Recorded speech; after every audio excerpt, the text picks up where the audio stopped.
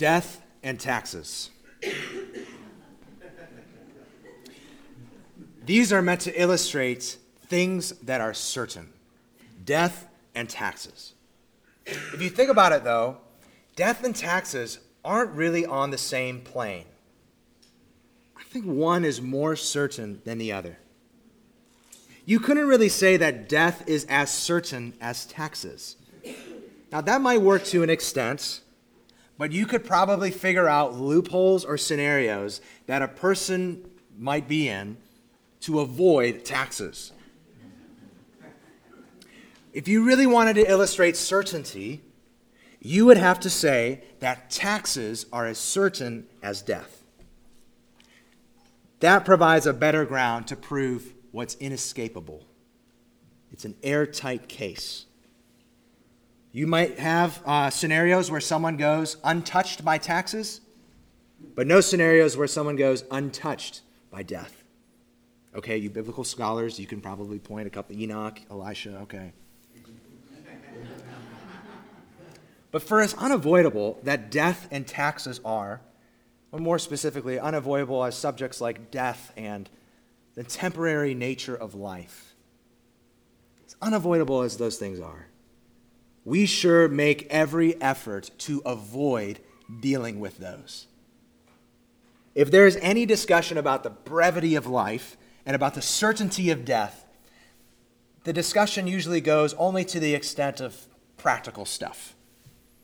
So I remember growing up, one of my favorite things about staying home from school, whether on break or when I was sick, was getting to watch, believe it or not, daytime television. Because I never get to watch TV during the day. And 11 o'clock during the week, CBS, The Price is Right. And as I grew up, I still watched The Price is Right, and I quickly realized that, all right, I am not the demographic that they are marketing to. So I remember people like, Alex Trebek, speaking of Colonial Penn Life Insurance. I remember Tom Cruise, not the cool Tom Cruise, the other Tom Cruise, speaking about the hover-around electric scooter. And I remember Fred Thompson speaking about reverse mortgages, and I had no idea what that was. All important issues, practical things. Even in Germany, one cable network launched an entire channel, 24 hours a day, devoted to the practical side of dealing with what they called the last human experience. So, practical matters are important, but we're meant to go beyond them. While not without its oversights, the medieval era can give us lessons in how to reflect on the temporary nature of life, even the certainty of death. Shaped by the Christian worldview, many medieval artists, when they painted portraits, would include an image of a human skull in the portrait. It's not meant to be morbid. It's meant to be somber, sobering. Because for the medieval era, death was not seen as the final human experience. Death was seen as a doorway to eternity, a doorway to judgment.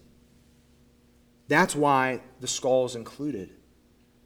Skull is meant to make those who saw it think about their temporary nature.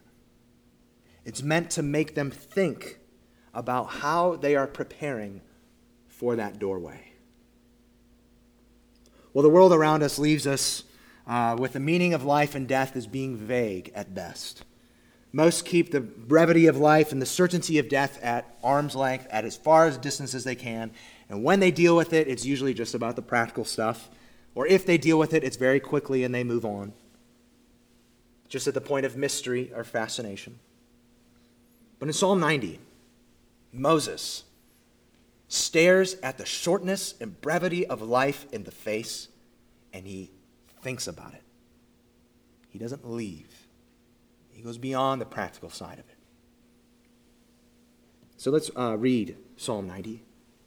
It's the first psalm of Book 4 in the collection of psalms. You'll find it on page 496, looking at a red Bible like this in the pew rack in front of you. Page 496.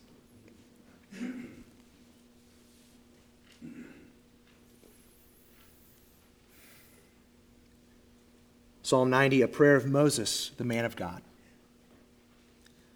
Lord, you have been our dwelling place in all generations. Before the mountains were brought forth, or ever you had formed the earth and the world, from everlasting to everlasting, you are God. You return man to dust and say, return, O children of man. For 1,000 years in your sight are but as yesterday when it is past, or as a watch in the night. You sweep them away as with a flood. They are like a dream, like grass that is renewed in the morning. In the morning it flourishes and is renewed. In the evening it fades and withers. For we are brought to an end by your anger. By your wrath we are dismayed. You have set our iniquities before you, our secret sins in the light of your presence. For all our days pass under your wrath. We bring our years to an end like a sigh. The years of our life are 70, or even by reason of strength, 80. Yet their span is but toil and trouble. They are soon gone, and we fly away.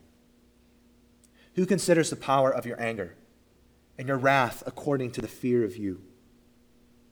So teach us to number our days, that we may get a heart of wisdom. Return, O Lord. How long? Have pity on your servants. Satisfy us in the morning with your steadfast love, that we may rejoice and be glad all our days. Make us glad for as many days as you have afflicted us, and for as many years as we have been evil, have seen evil. Let your work be shown to your servants, and your glorious power to their children. Let the favor of the Lord our God be upon us, and establish the work of our hands upon us. Yes, establish the work of our hands. It's God's word. So if you keep the life language theme that we've had throughout this series of the Psalms, hopefully we're not forcing it too much into a box. But today, as with other Psalms we've studied, we've seen different life languages, as we called it. Things like the language of wisdom and praise, assurance, confession, lament, doubt. When we look at Psalm 90, we could say that this psalm has the language of reflection. The language of reflection. Moses takes two short, basic, but very important truths. God is eternal, life is short. He takes fundamental truths like that and he dwells on them. He reflects on them. So how he handles these things, how he processes them, how he reflects on those truths related to the main point of Psalm 90. Life is short. God is eternal. Think about this. Steward it and pray about it. Life is short. God is eternal. Think about this. Steward it. Pray about it. And I mentioned Moses as the author of Psalm 90. This might sound surprising. Most of the Psalms are written at an era well after Moses. And if you know Moses at all, have any Sunday school, children's church background, you might be surprised that Moses is into poetry. He's more of like a rugged individual, very stately leader. He's the guy who smashed the Ten Commandments. This guy wrote poems? Well, yes, this isn't the only one either. We read another one earlier, the Song of Moses near the end of his life. There's another Song of Moses after the Israelites crossed the Red Sea. So Psalm 90, with Moses being the author, doesn't have to come as a huge shock. In fact, there are lots of similarities between Psalm 90 and the other songs Moses wrote. So taking it at face value that Moses is the author of Psalm 90, we might ask, what made him talk about all this? What makes him reflect on these subjects, on how short life is? Well, you'd think it'd have to be a really profound and deep moment of his life. Because the same thing works for us, too. That's when we reflect on these subjects the most. When we come to a crossroads, when we come to a loss, even when we come to a huge gift that's too much for us, causes us to reflect. So I wonder, what could be a moment like that for Moses? I think a potential time when Moses would have considered, would have been so aware of how short life is and the inescapable nature of death, when he was so super aware of that, is the time described in Numbers chapter 20. Numbers chapter 20. If you want, it might be helpful to keep your finger in Psalm 90, flip back to Numbers 20. See if I can find a page number. It's going to be page 128. And without even reading Numbers 20, you can just look at the headings of this chapter and see that things are kind of piling on for Moses at this point. You first, at the very beginning of Numbers 20, you see that Moses' sister dies, Miriam, who's been a leader of God's people, especially the women of God's people. Second, in Numbers 20, after 38 years of Moses putting up with grumbling and complaining people, Moses disobeys the Lord, directly. And God tells him he will not enter the promised land. And then his brother is alongside him when he disobeys the Lord. And his brother, this chapter closes with Aaron dying. It's such a significant loss for the people of Israel that they stop everything that they're doing and grieve for a month.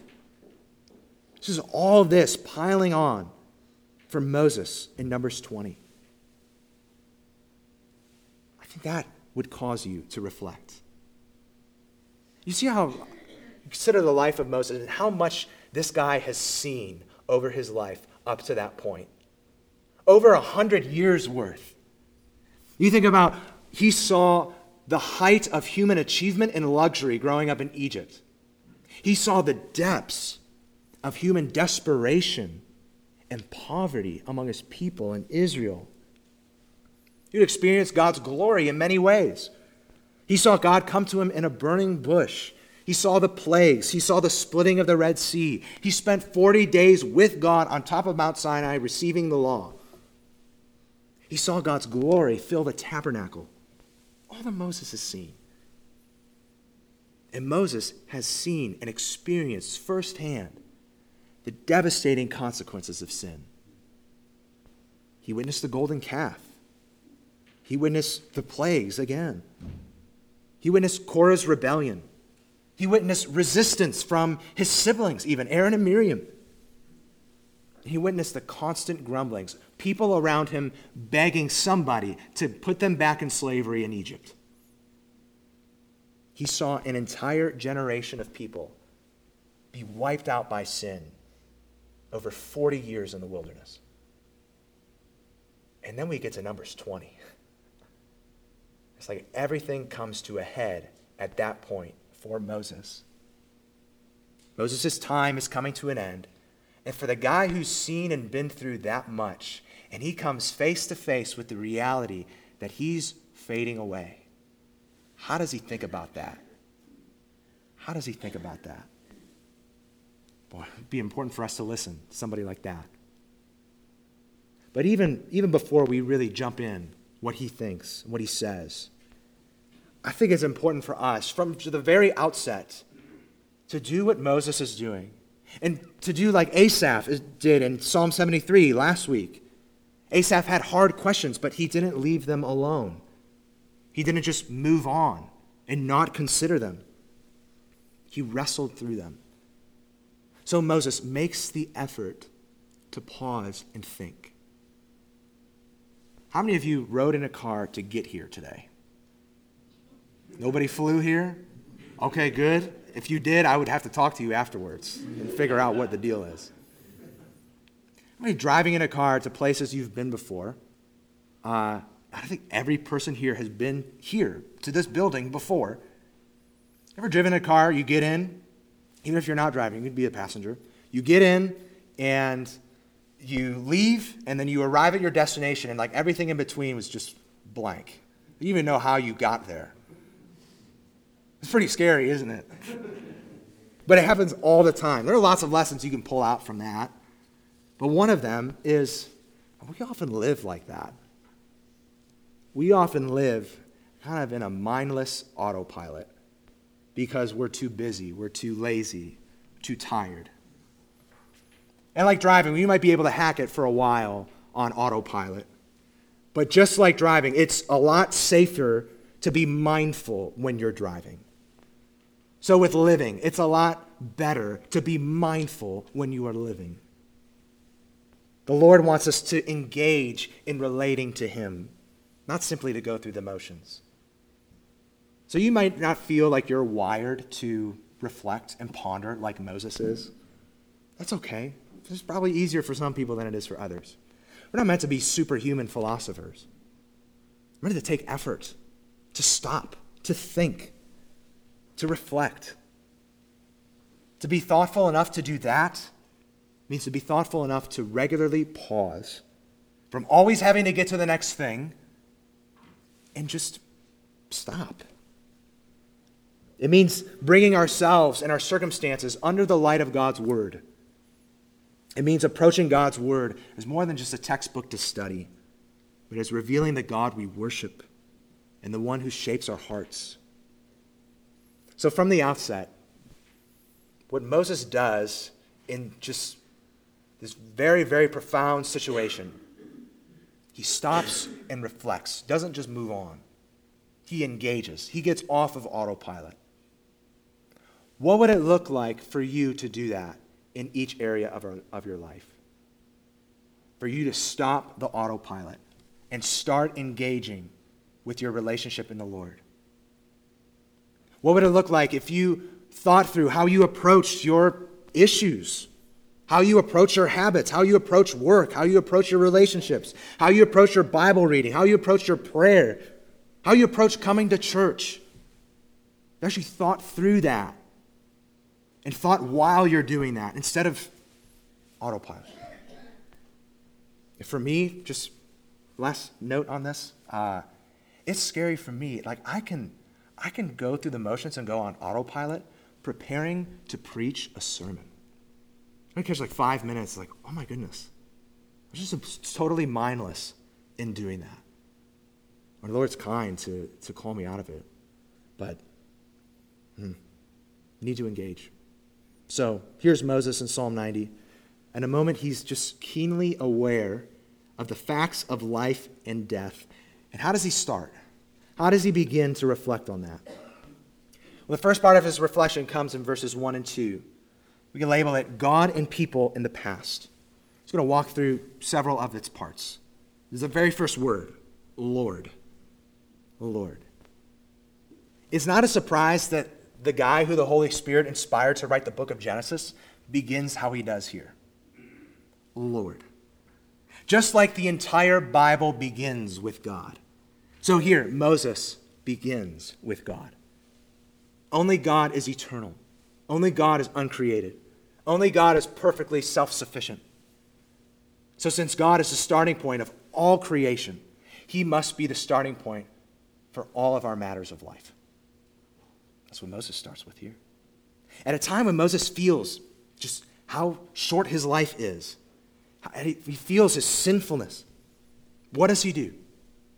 He looks at the Lord, but even more specifically, he looks to all that the Lord has done for him. See the next phrase, Lord, you have been. You have been. Like we noticed before, all that Moses had saw in his life, boy, that guy had a testimony. You have been. He could have looked back and seen so much. And what has God been to Moses and God's people? Lord, you have been our dwelling place. And this has special significance if you consider the situation Moses is in and the rest of the Israelites are in. Because for some 400 years, they have literally had no physical dwelling place. And so Moses says, God, no, you've been our dwelling place. Though we've been rootless and homeless, though it seemed like that, we haven't been rootless and homeless. It's like Isaac Watts says in the hymn he wrote based on this psalm, we sang it earlier, God is our eternal home. It's a sweet image. So the lasting impression that we get from this first part of the reflection comes in the last phrase of verse 2. The last phrase of verse 2, from everlasting to everlasting, you are God. In other words, you always have been, and you always will be. So why begin this way? Why start off in this way? Dwelling, not just it's appropriate to think about God. Why think about this part of God, his eternality? Well, Moses is in the middle of despair, fear, looking to the future, seeing himself crumble, not knowing what's to come. So it's God's eternality that cures his despair and calms his fear. So he looks at past generations. It's like past generations, they felt the same way. They felt the fleeting nature of everything in this life. They could see everything around them and notice all this is going away. Moments in our life when that hits us harder than in others. And what did past generations do? Past generations, when they see how this is all going away, they see how God isn't. It's summed up very well in Hebrews 11, verses 13 to 16. It talks about Abraham and others. It says, these all died in faith, not having received the things promised, but having seen them and greeted them from afar, and having acknowledged that they were strangers and exiles on earth. For people who speak thus make it clear that they are seeking a homeland. If they had been thinking of that land from which they had gone out, they would have had an opportunity to return. But as it is, they see the fleeting nature of everything. They desire a better country. That is a heavenly one. Therefore, God is not ashamed to be called their God, for he has prepared for them a city. Maybe it's hit you already, and you brushed it off. But all this is going away. And we'll reflect on this more, but for now, know that you don't have to despair at that.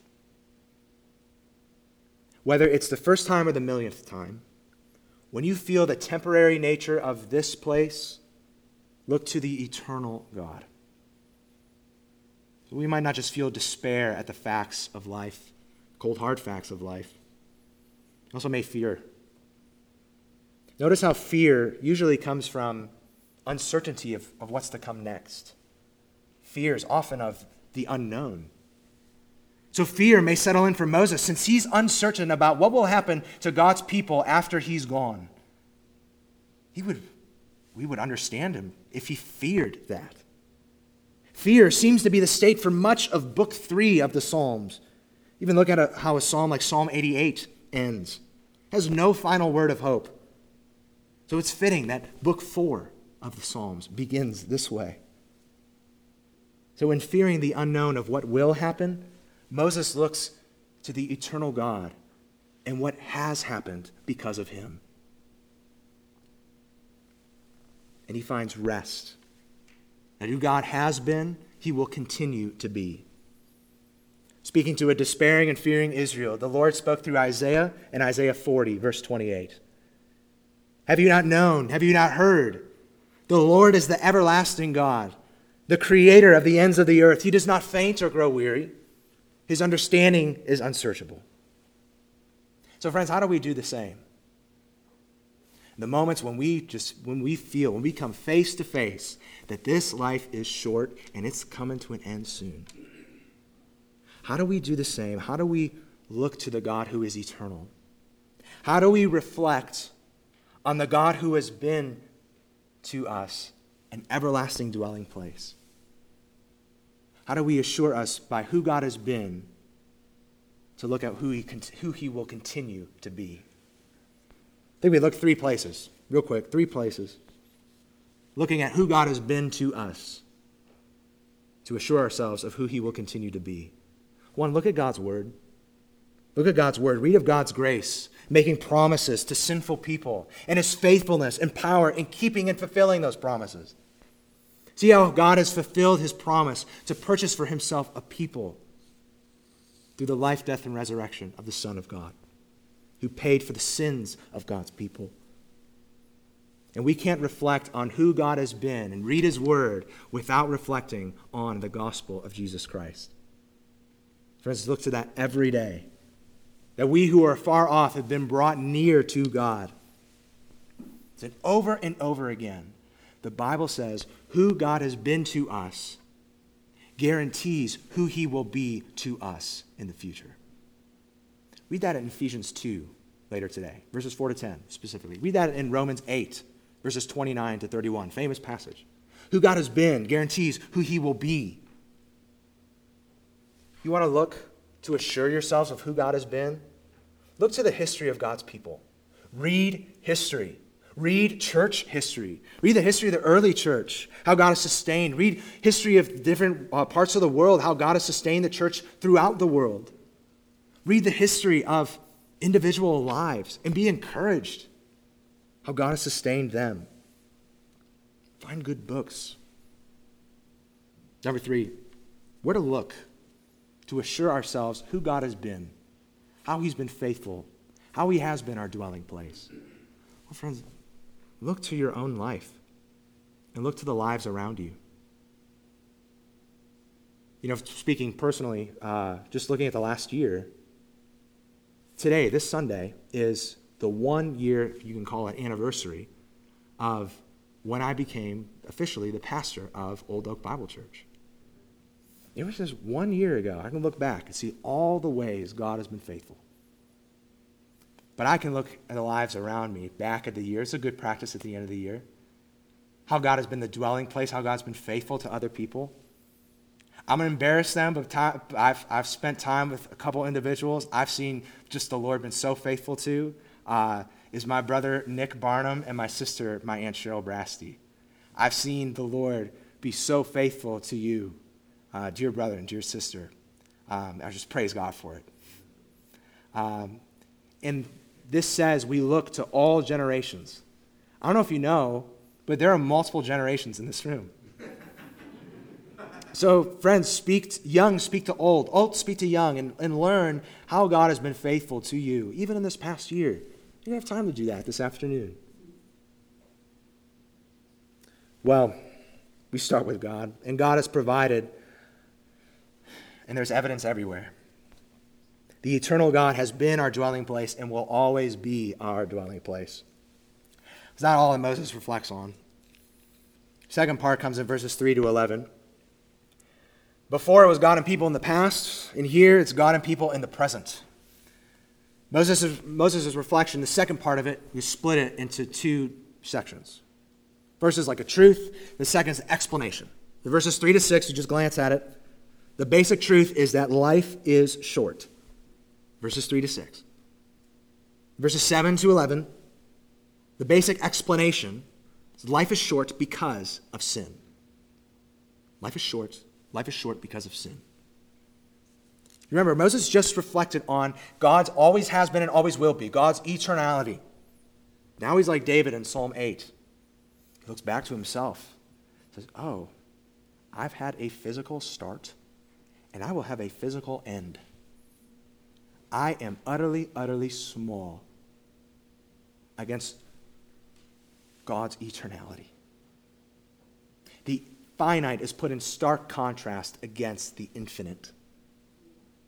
So Moses says, we will return to dust.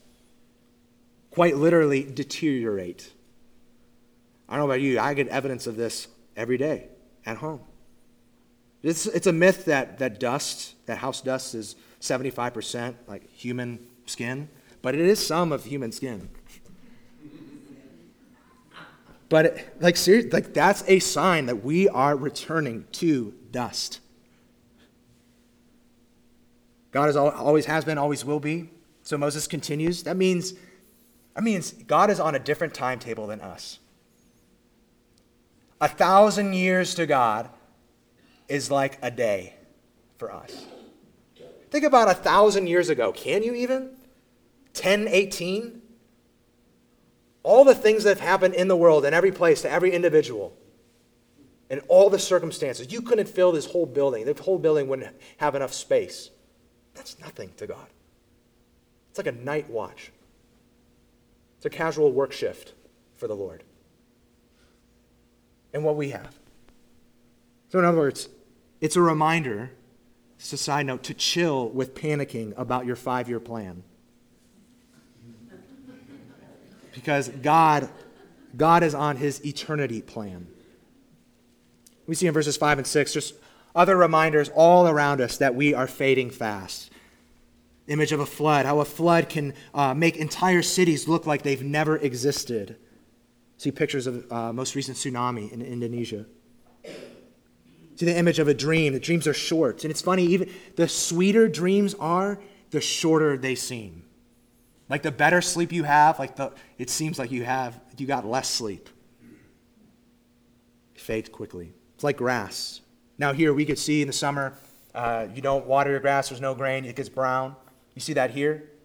But Moses, where he lived, he didn't live in Northeast Ohio. Good reminder.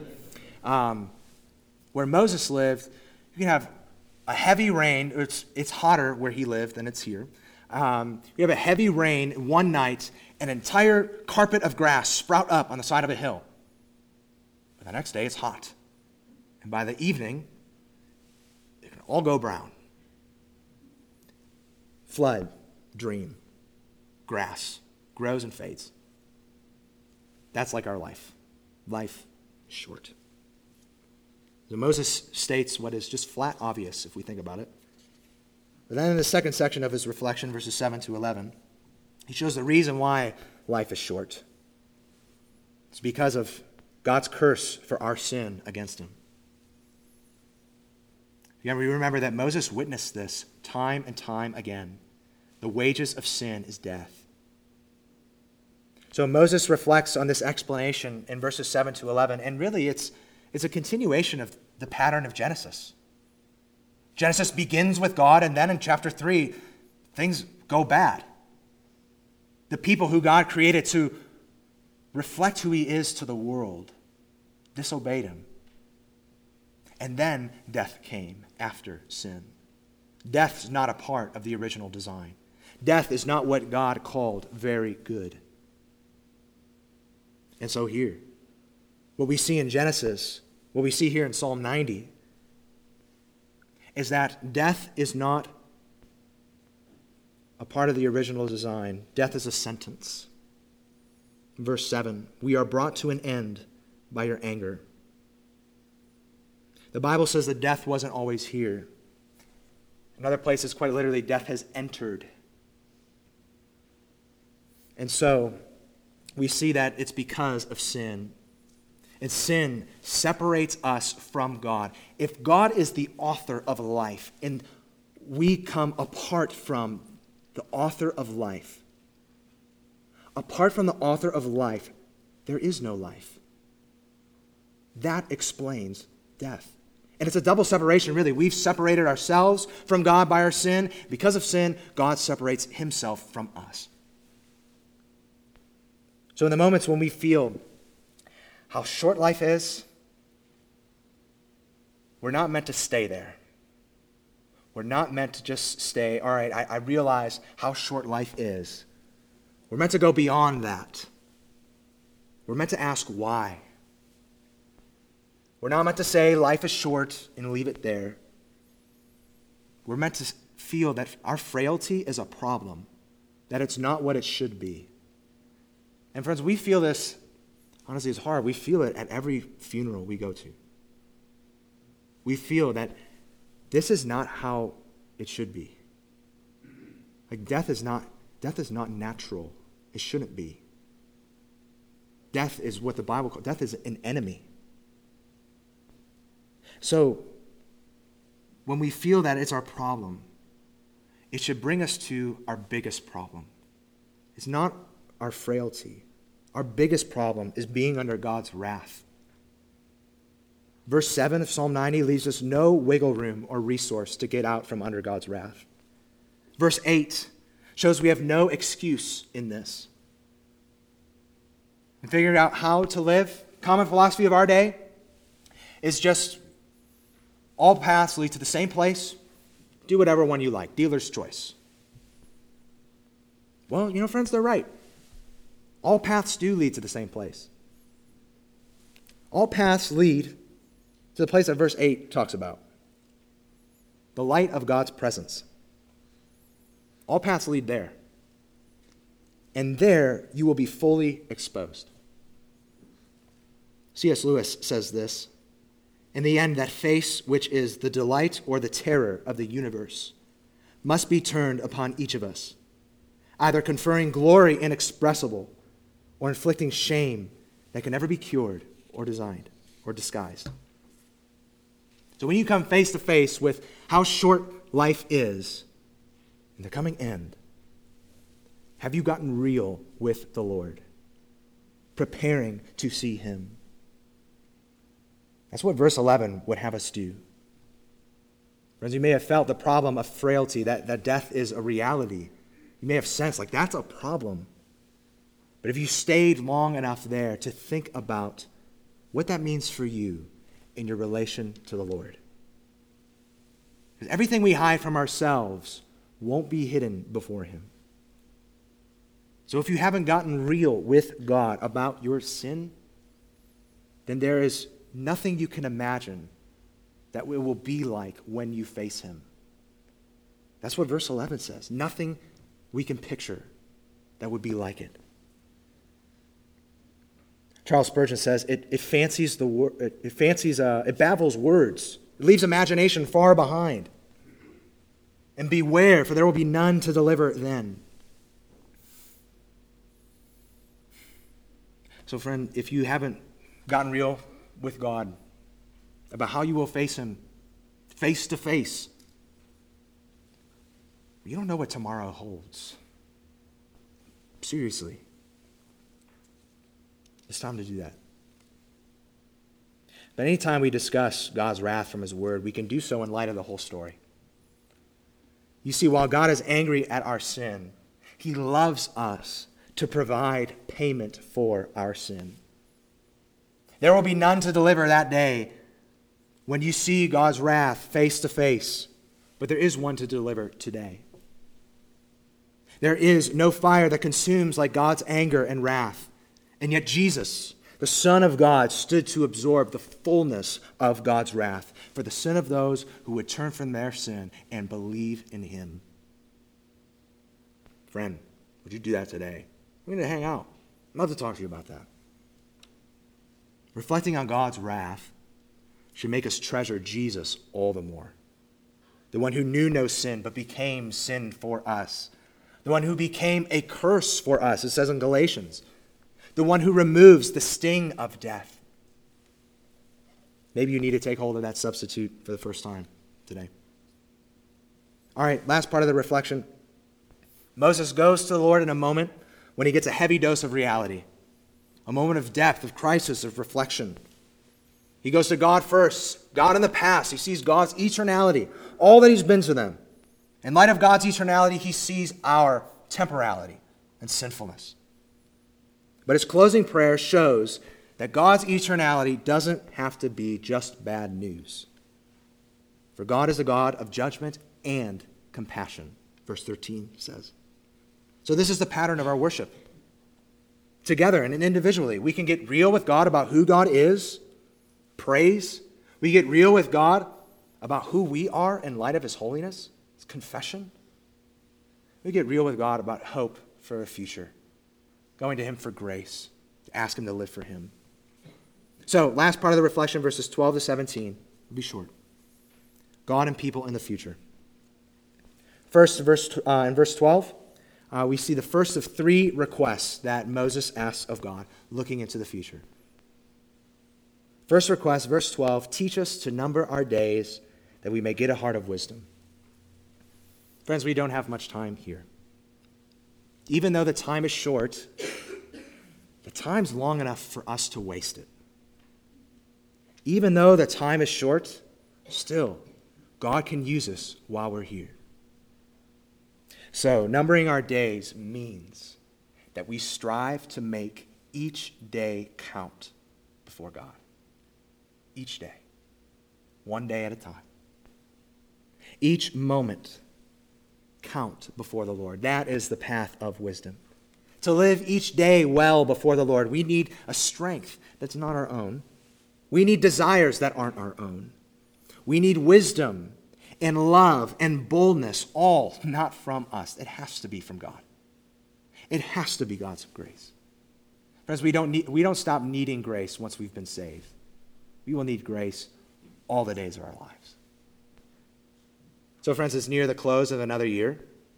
Starting now, let's pray every day that God would give us grace to number that day.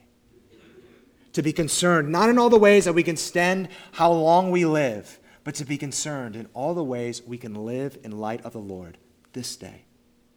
This day. So perhaps pray like this. Okay, Lord, you've saved me, and I want to live for you. I want to bring you glory through all that I do and think and act and live today, this day. I want to do that. Lord, help me do that. Second request, verse 14, that Moses makes as he looks forward. He says, satisfy us in the morning with your steadfast love. As we look to all the wrong things for satisfaction. All the wrong things. We might be able to keep our hearts buzzing for a while with different things, but soon we'll have to move on. If anything, like our short attention spans should remind us of that. That we can have something for a while, then throw it away, get bored. That should remind us that we were made for so much more than what we're giving to us in that moment, giving ourselves to in that moment. You were made by God. Consider that. Consider how he made you. You weren't made to find purpose and meaning and satisfaction in what's going to fade away. You weren't made to find satisfaction there. You were made for the Lord. That's who you were made for. So as Paul says, in him we live and move and have our being. So Old Oak, add this to our daily prayer. Lord, we are constantly tempted to seek satisfaction in everything besides you. Show us that you can give us what nothing else can. We'll see that clearly, that this satisfaction will go far beyond balancing out the bad things we've experienced, as verse 15 says. It'll be a glory beyond anything we can compare to. 2 Corinthians 4. Third request, last one. Hone in on the repeated line at the end of the psalm. Establish the work of our hands. Here's God's grace. All this is fading, including ourselves as we consider. And although all this is fading, and although God is self-sufficient, he doesn't need us for anything. Jesus says, God is able to raise up from these stones sons of Abraham. Even though that, God is kind enough to allow us to take part in matters that are eternal. Here is hope, friends, that our labor is not in vain. But for that to happen, for our labor not to be in vain, it must be what this psalm says. God must establish the work of our hands. So let's add this to our daily prayer. God, I want to number this day and to work to what will last forever. Establish my meager efforts in ways that only you are able. That's a prayer. For every day before you go to work, for every day before you do anything, for every day of ministry that we're together. That should be our prayer. God, if you don't work, we labor in vain. If you don't establish it, it will fade. And friends, what a joy that he does build through our seemingly insignificant efforts. He does use it to his glory. So, life is short. What do you think about that? Do you think about it? Scan the past. Scan the present. Look to the future. God is there. And see yourself in light of him. And seek his grace for all your days. Let's pray. Lord, you have been our dwelling place. You are our dwelling place now. And you will be our dwelling place tomorrow and forever. Lord, when we fear or despair all the things that are going away, would we look to you, who's never going away? When we fear or despair at what we're going through now, will we recount your faithfulness? See it in your word. See it in the history of your people. See it in our own lives and the lives around us. God, would we consider not just that life is short, but that life is short because of sin. That death is an enemy and is an outcome of sin. When that causes us to cling to Christ all the more, who bore your wrath for our sin, that we may be at peace with you. And God, would we look to tomorrow, look to the future, asking you to help us number each day one at a time, asking you to help to find our satisfaction in you alone. And God, also, that you would establish the work of our hands, even our meager efforts, while we're here. We want to be faithful. And would you do what we can't, things that last eternally? Thank you, God, for hearing our prayers. In Jesus' name, amen.